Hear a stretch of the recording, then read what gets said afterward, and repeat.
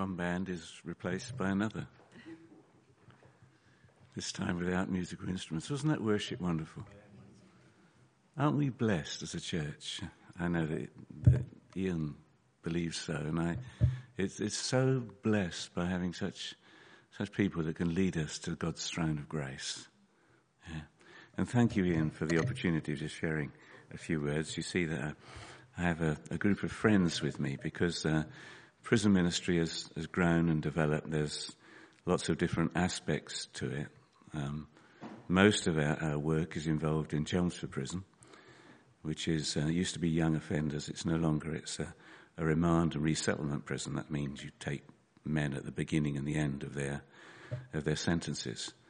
There's 750 men in the prison, spread over 6 wings, with a wing for vulnerable prisoners, those that are kept apart for their own safety. And it is just an amazing open door of opportunity. And I'm just going to invite my friends just to share a little bit of their part of this ministry, and I'm just going to mop up at the end. And hopefully what we say will be, I didn't mean that enough. Please, no. But this isn't the sum total of the team. There's a lot more. And there are people that just pray for us. There's people that give us biscuits, which you may not think is much of a ministry. But if you, as Carol will tell in a moment about living with loss, the course we run, they're ravenous when it comes to biscuits, and like they're vultures, and they really do get a sugar high at the end of it. But that's part of the ministry. So I'm going to invite Adrian first, then Joy, then Irene, and then Carol, just to present a little bit. And if you could pick up the bits that you need to pray for, because there's going to be no acetate at the end, that's fine. Thank you.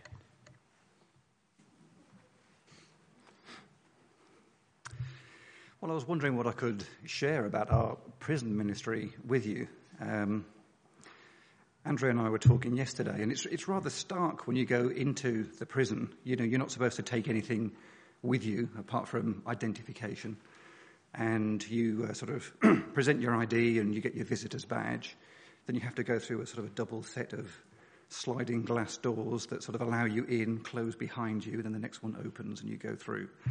And it's all rather stark, really, when you go in. It's very sort of plain, quite sort of concrete. You imagine it's a prison, no surprise.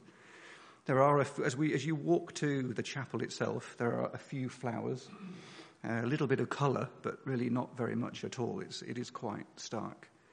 But once you go into the sort of the chaplaincy itself, there is a sort of a sense of calm, and we probably have about sort of 50 prisoners every week when we go who join us for worship, and I'm always sort of struck by, probably I would say 2/3 of them really want to be there. I would say that's the feel I get. They many of them come with rosary beads or crosses or whatever, sort of visible signs of their belief.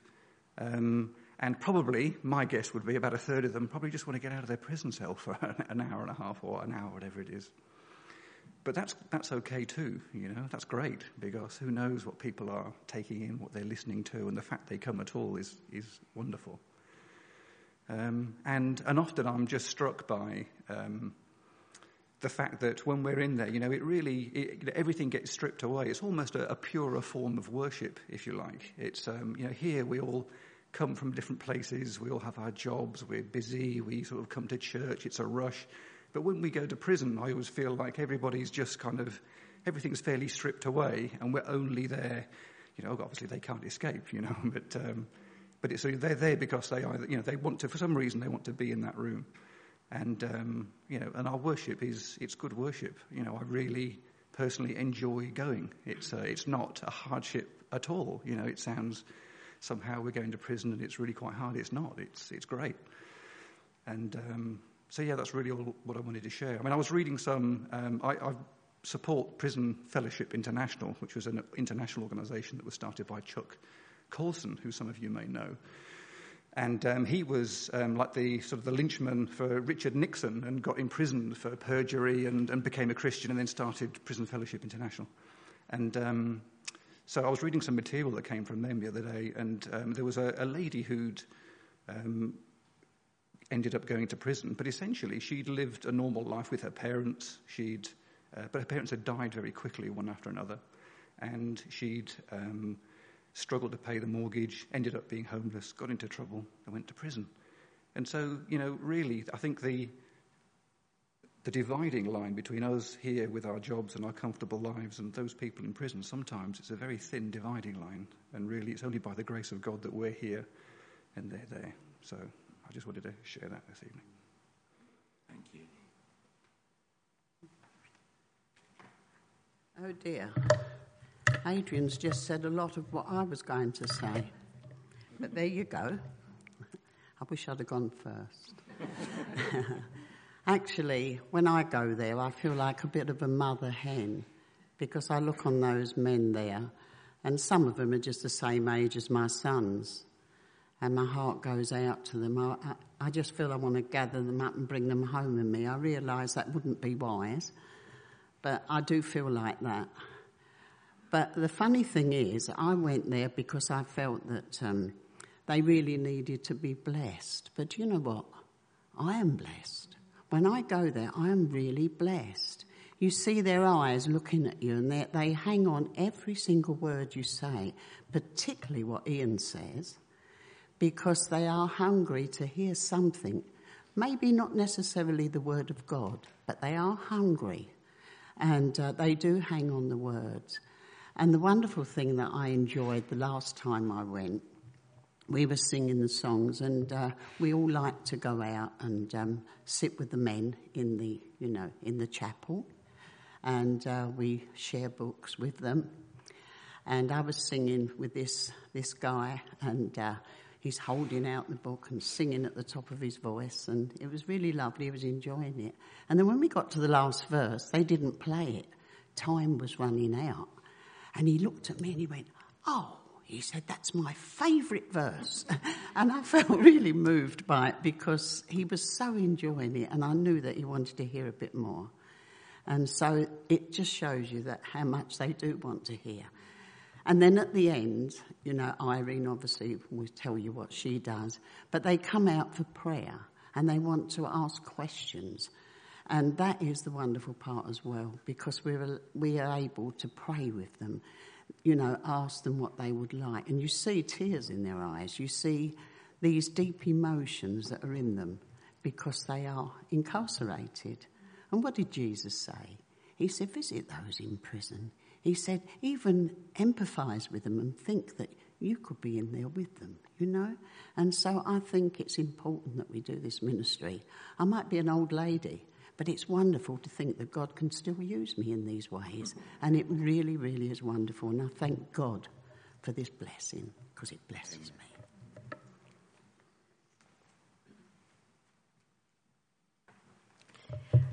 I just want to introduce you to CPR. It's Christian Prisoners Resources Ministry, which is a ministry working with prison chaplains to bring the gospel into the prisons, and they've got a real heart for the prisoners. And one of the ways they do this is through in-cell multi-choice Bible studies. And this is how I got involved, because I responded to Volunteers for Markers, not really knowing anything about it, thinking, I'm not really sure about all this. I've got a couple of hours a week, maybe that'll do. And it has just so been amazing. We've got a lovely team. Anne's sitting there; she's a marker as well. And they do several Bible studies, and it's done through the chaplaincy, because it's got to be somehow. Unless someone gives them a Bible study, they're not going to study. So we find that, I think the harvest is huge, but the labourers are few. And when we've had the we get feast or famine with marking papers. I think we thought we'd get a steady stream, and 1 minute we might not get anything for 6 weeks, and then we get absolutely inundated. And we were noticing that many of the papers that were coming through were like 3 months old. And when you're trying to encourage people, if you're going to do a Bible study or if you're going to do anything, you want it marked and you want it back. And particularly Anne and I, James, he moved on. He's still going to be doing it. We've actually recruited a few more people. But we've spoken with CPR to try to sort out how we can get this flow of marking better. And we're now getting papers sent direct via Ian from some of the prisons. But the way it really works best is, as I've said, unless the chaplains do it, or the Bible study, or people go in and show them what is done, they could do, then that's not going to happen. But when I think, I mean, we're so blessed, aren't we? And we just, what I think we thought is not. This is a typical, they start off with this. It's like an introduction. It's called Mark Time. It's based on St. Mark's Gospel. It's multi-choice. It's aimed, I think, at introducing Jesus. And then they have several, we mark those, we have to have a pseudonym. We can't be who we are because it's got to be non-gender because of relationships. But it's extraordinary because I have to make a record of everything we mark, whether it's for Anne or anyone, because we sort of do it centrally. And I remember when I first went to the prison in November, which was the first time last year, and we were giving out these and introducing it, and we had queues coming up. And then this dear man came up the end and he said to me, and they'd all gone, and they wanting to get him out, basically. And he said to me, I'm dyslexic. So I said, and I'm the first time in there, aren't I? I'm thinking, oh, dear. So I said to him, well, have you got a cellmate? Someone who, he said, he's blind. And I suddenly thought, do you know, I said, just take it, do what you can. See, you might get a scribe. That was November 2016. May this year, I thought, Chelmsford. I looked down there. That man had filled this in 6 months later. And I just thought, that is such a blessing. And so, and also there was another man in there who, they do this in parts, actually. They do sort of 10 pages and then you mark it. You learn so many ways not to say that's a rubbish answer. You've got to sort of say, have you thought of this? Or, you know, perhaps you haven't thought this, look at this. But you also have to be so encouraging and sort of say, that was really good, thank you for that. These are just, a lot of these are just multi-choice. So there's no personality coming out, but there's a couple of questions at the end where you've read what Jesus did, and there might be a question saying, well, if you were in that situation, well, how do you think Jesus was? Do you think you need to be forgiven? And they come out with stuff, and it's so moving that you just sort of think, wow, and then you write something to them, you know. So there was this man who did a few of these, and he was obviously a Christian, actually, although he was in for 16 years. I mean, I'm not sure. And then usually you don't get the same papers back, but because it's going into Chelmsford, we seem to get them back that way. And he wrote me a letter saying, I'm sorry, I haven't done any more. But I've been very unhappy, very depressed. So I just sort of wrote back, so sorry to hear that, but you're doing well, fine. Didn't hear any more. In July, we got inundated with stuff. There was a letter from him from May, so it's 3 months before I get this letter. And he is saying, I've moved from Chelmsford to this place. I can see the sky and I can see the grass. And he said, will you please pray for the prisoners in Chelmsford? It's a Victorian misery. And then he went on to say, I know we should pray for the victims, but they so need our prayers. And this is just from me thinking I'm going to do a few ticks in a few boxes. And every day, you get blessings, so much so. There's lots of studies on from this. There's amazing acts and that. But my fear is that people aren't going into the prisons to give these out. So the marking can't come back in many ways. So please pray. We've got a great team, but it's feast or famine, isn't it? But the blessings are enormous. So thank you.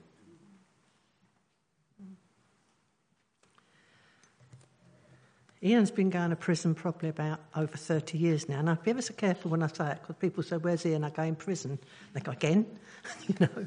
But it was about probably 5 years ago. I went to a carol service there.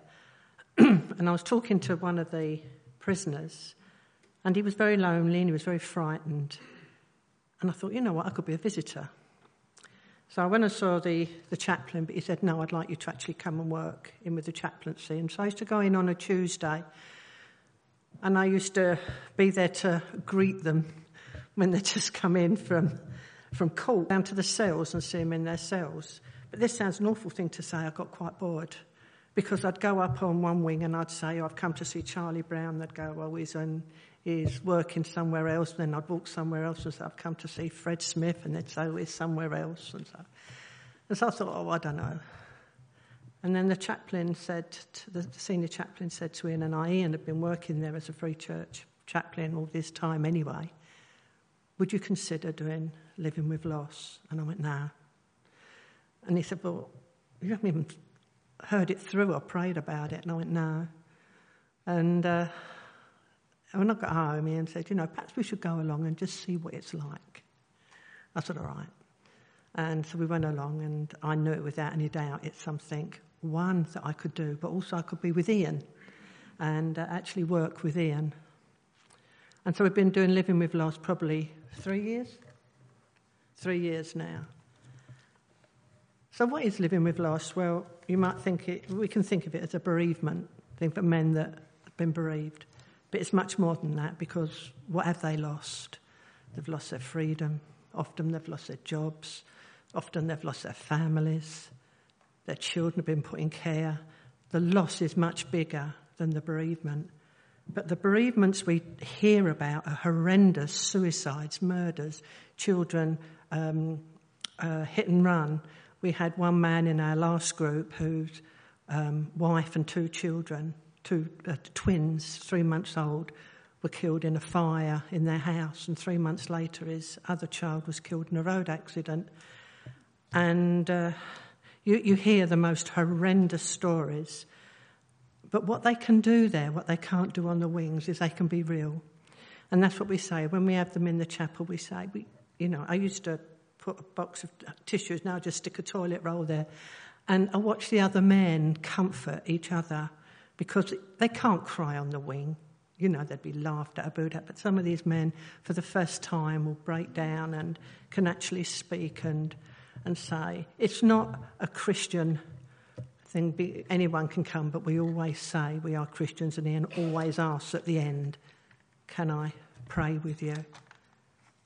I've met people there that have really touched my heart. I have to put on my hat where I go in there, and I have to leave it. You can't bring it home. But just sometimes there's someone that you're touched. And I remember there was a guy called Ollie. It's a very sad case. Terrible upbringing, awful upbringing. On drugs by the time he was 13, got expelled from school, very clever boy. Ended up having a partner, having a baby, and their baby died. His partner became totally, mentally ill. She ended up going away. He ended up too much drugs and everything else, and ended up in prison. But there was something about him that I loved. And the sad thing was, I walked through Chelmsford one day and I saw him in the shop doorway with a duffel bag, sleeping bag around him. And I went, Ollie. He went, oh, hello, miss. I said, what are you doing here? He said, I've got nothing. And I said, if I was allowed, I'd bring you home. He went, oh, I'm not nice. I'm not nice. You wouldn't want to take me home. And I just said, are people kind to you around here? And he said, yeah. And I said, well, can I do something that I'm not allowed to in prison? Can I give you the biggest hug ever? Ollie, got no one, got nothing. He's 27. If you want to pray for someone, just think of Ollie. Another one where God really, really spoke to me. They come in and come in.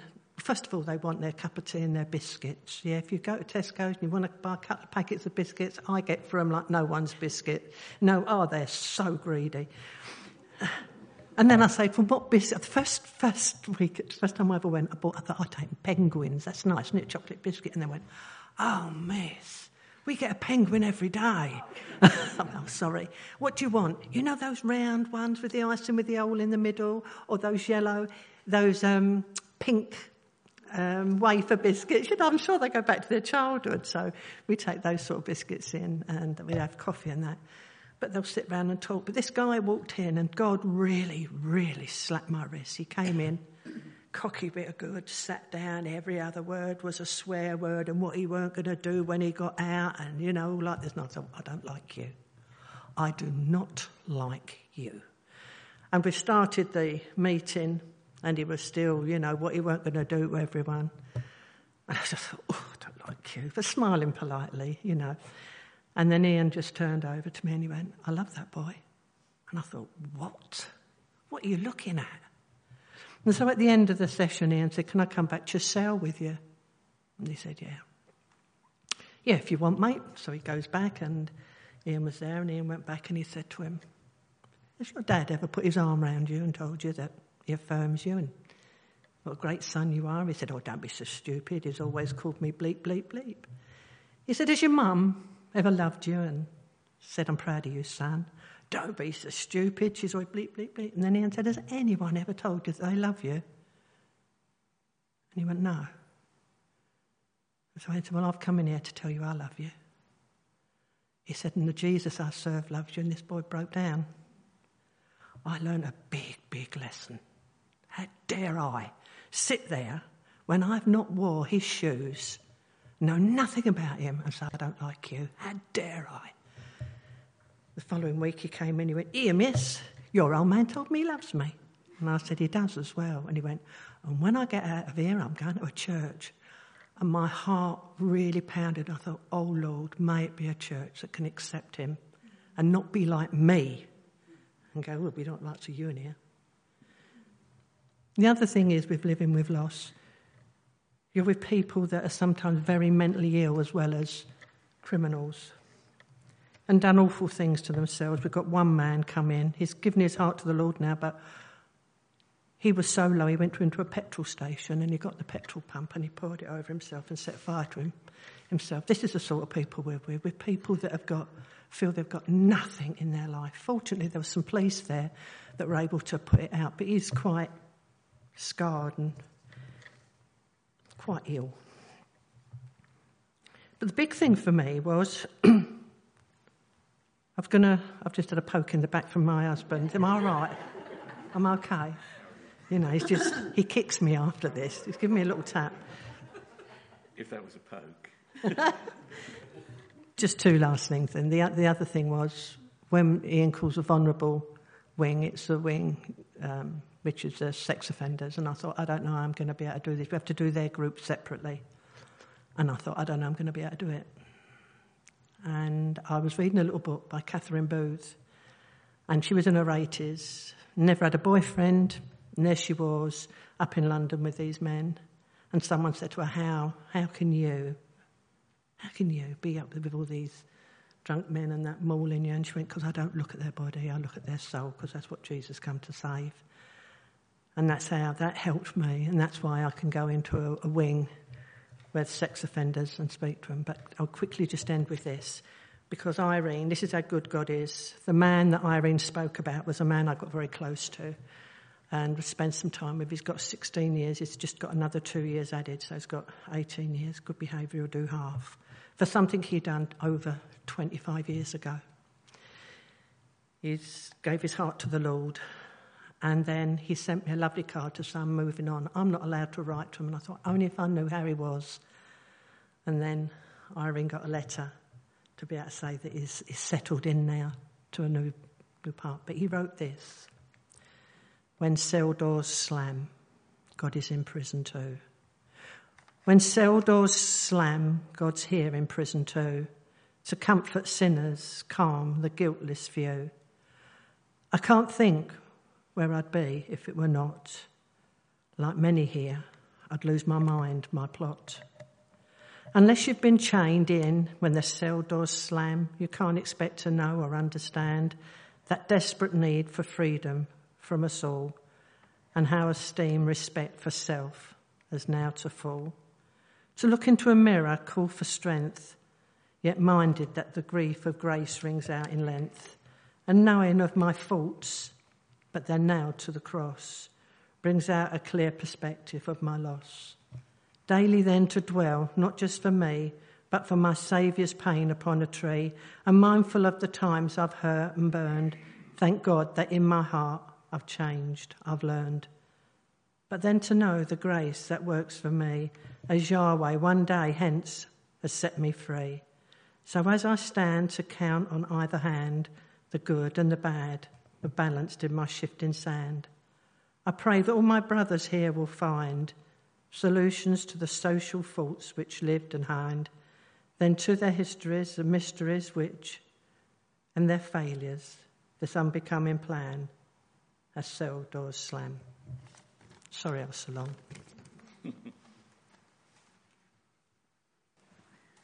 I just want to say what a privilege it is to have such a group of people, and if you want to be involved in any way, what I can say is God uses weak people to do amazing things that I'd never, ever imagine I'd ever go in a prison in the way of capacity that I am. Like Adrian said, by the grace of God, I didn't go in by another way. And to see the most amazing things happen, I've seen nothing to do with me. I've seen 25 men stand and dedicate their lives to Jesus Christ and renounce their sin. I've seen a drug addict in his cell get on his knees and weep before God.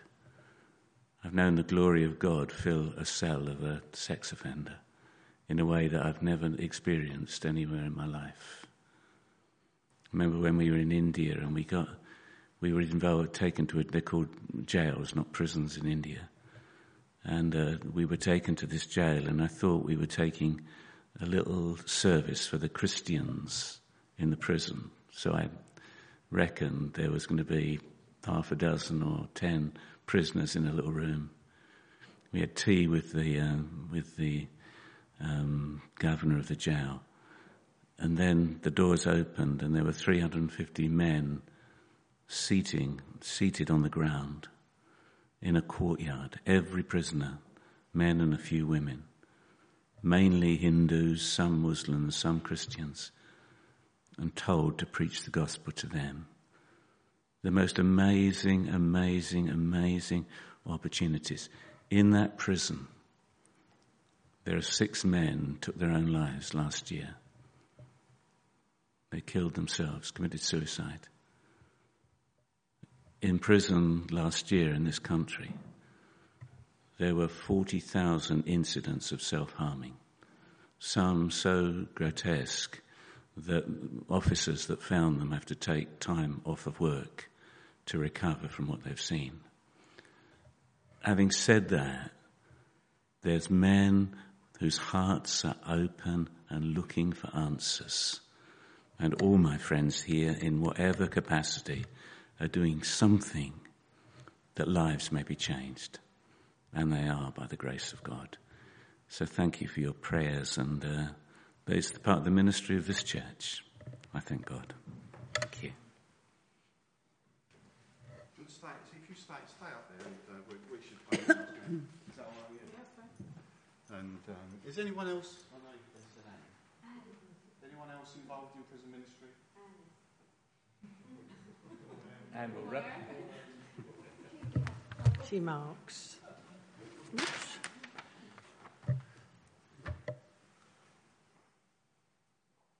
And John comes on some Sundays as well. You're very reluctant.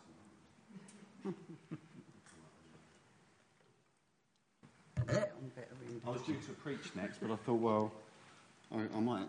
We'll see how we go. But I think it's prayer and praise. We want to make sure we leave enough time to pray, and then I'll bring a short devotional after.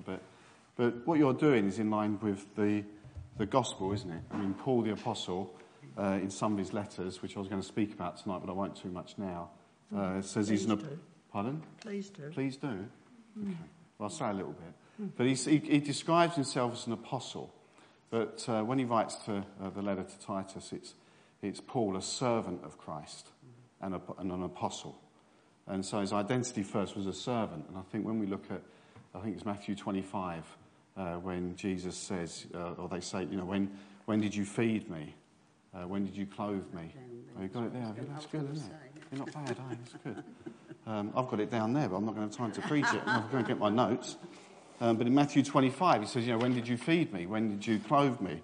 When I was a stranger, when did you invite me in? When I needed clothes, when did you clothe me? When I was sick, when did you look after me? And when I was in prison, you visited. And so I think what you're doing, obviously, is in line with what God's word says. And I think it's right we can leave space now. We're not going to sing first, are we? We'll just leave space. So to remind you, I was making some notes.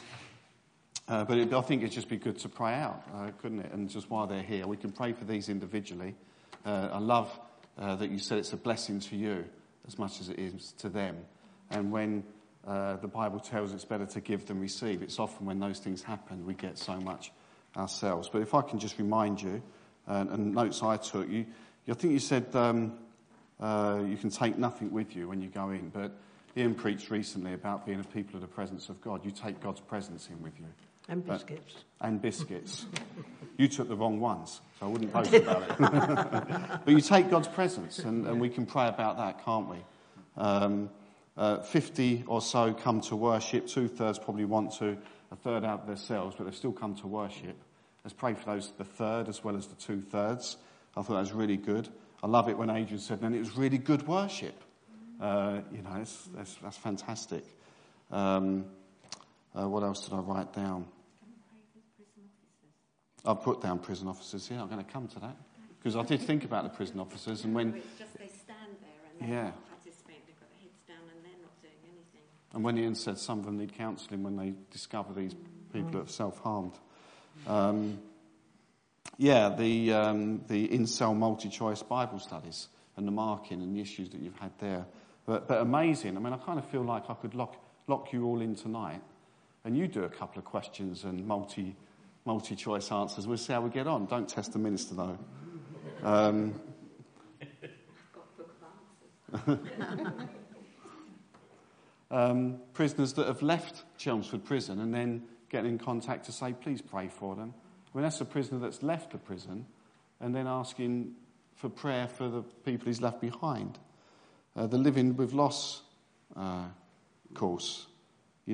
Straight away I did think of bereavement. That was the first thing I thought of. But then when you said they've lost their freedom, their kids, their jobs, their families, and of course there are suicides and murders and accidents as well.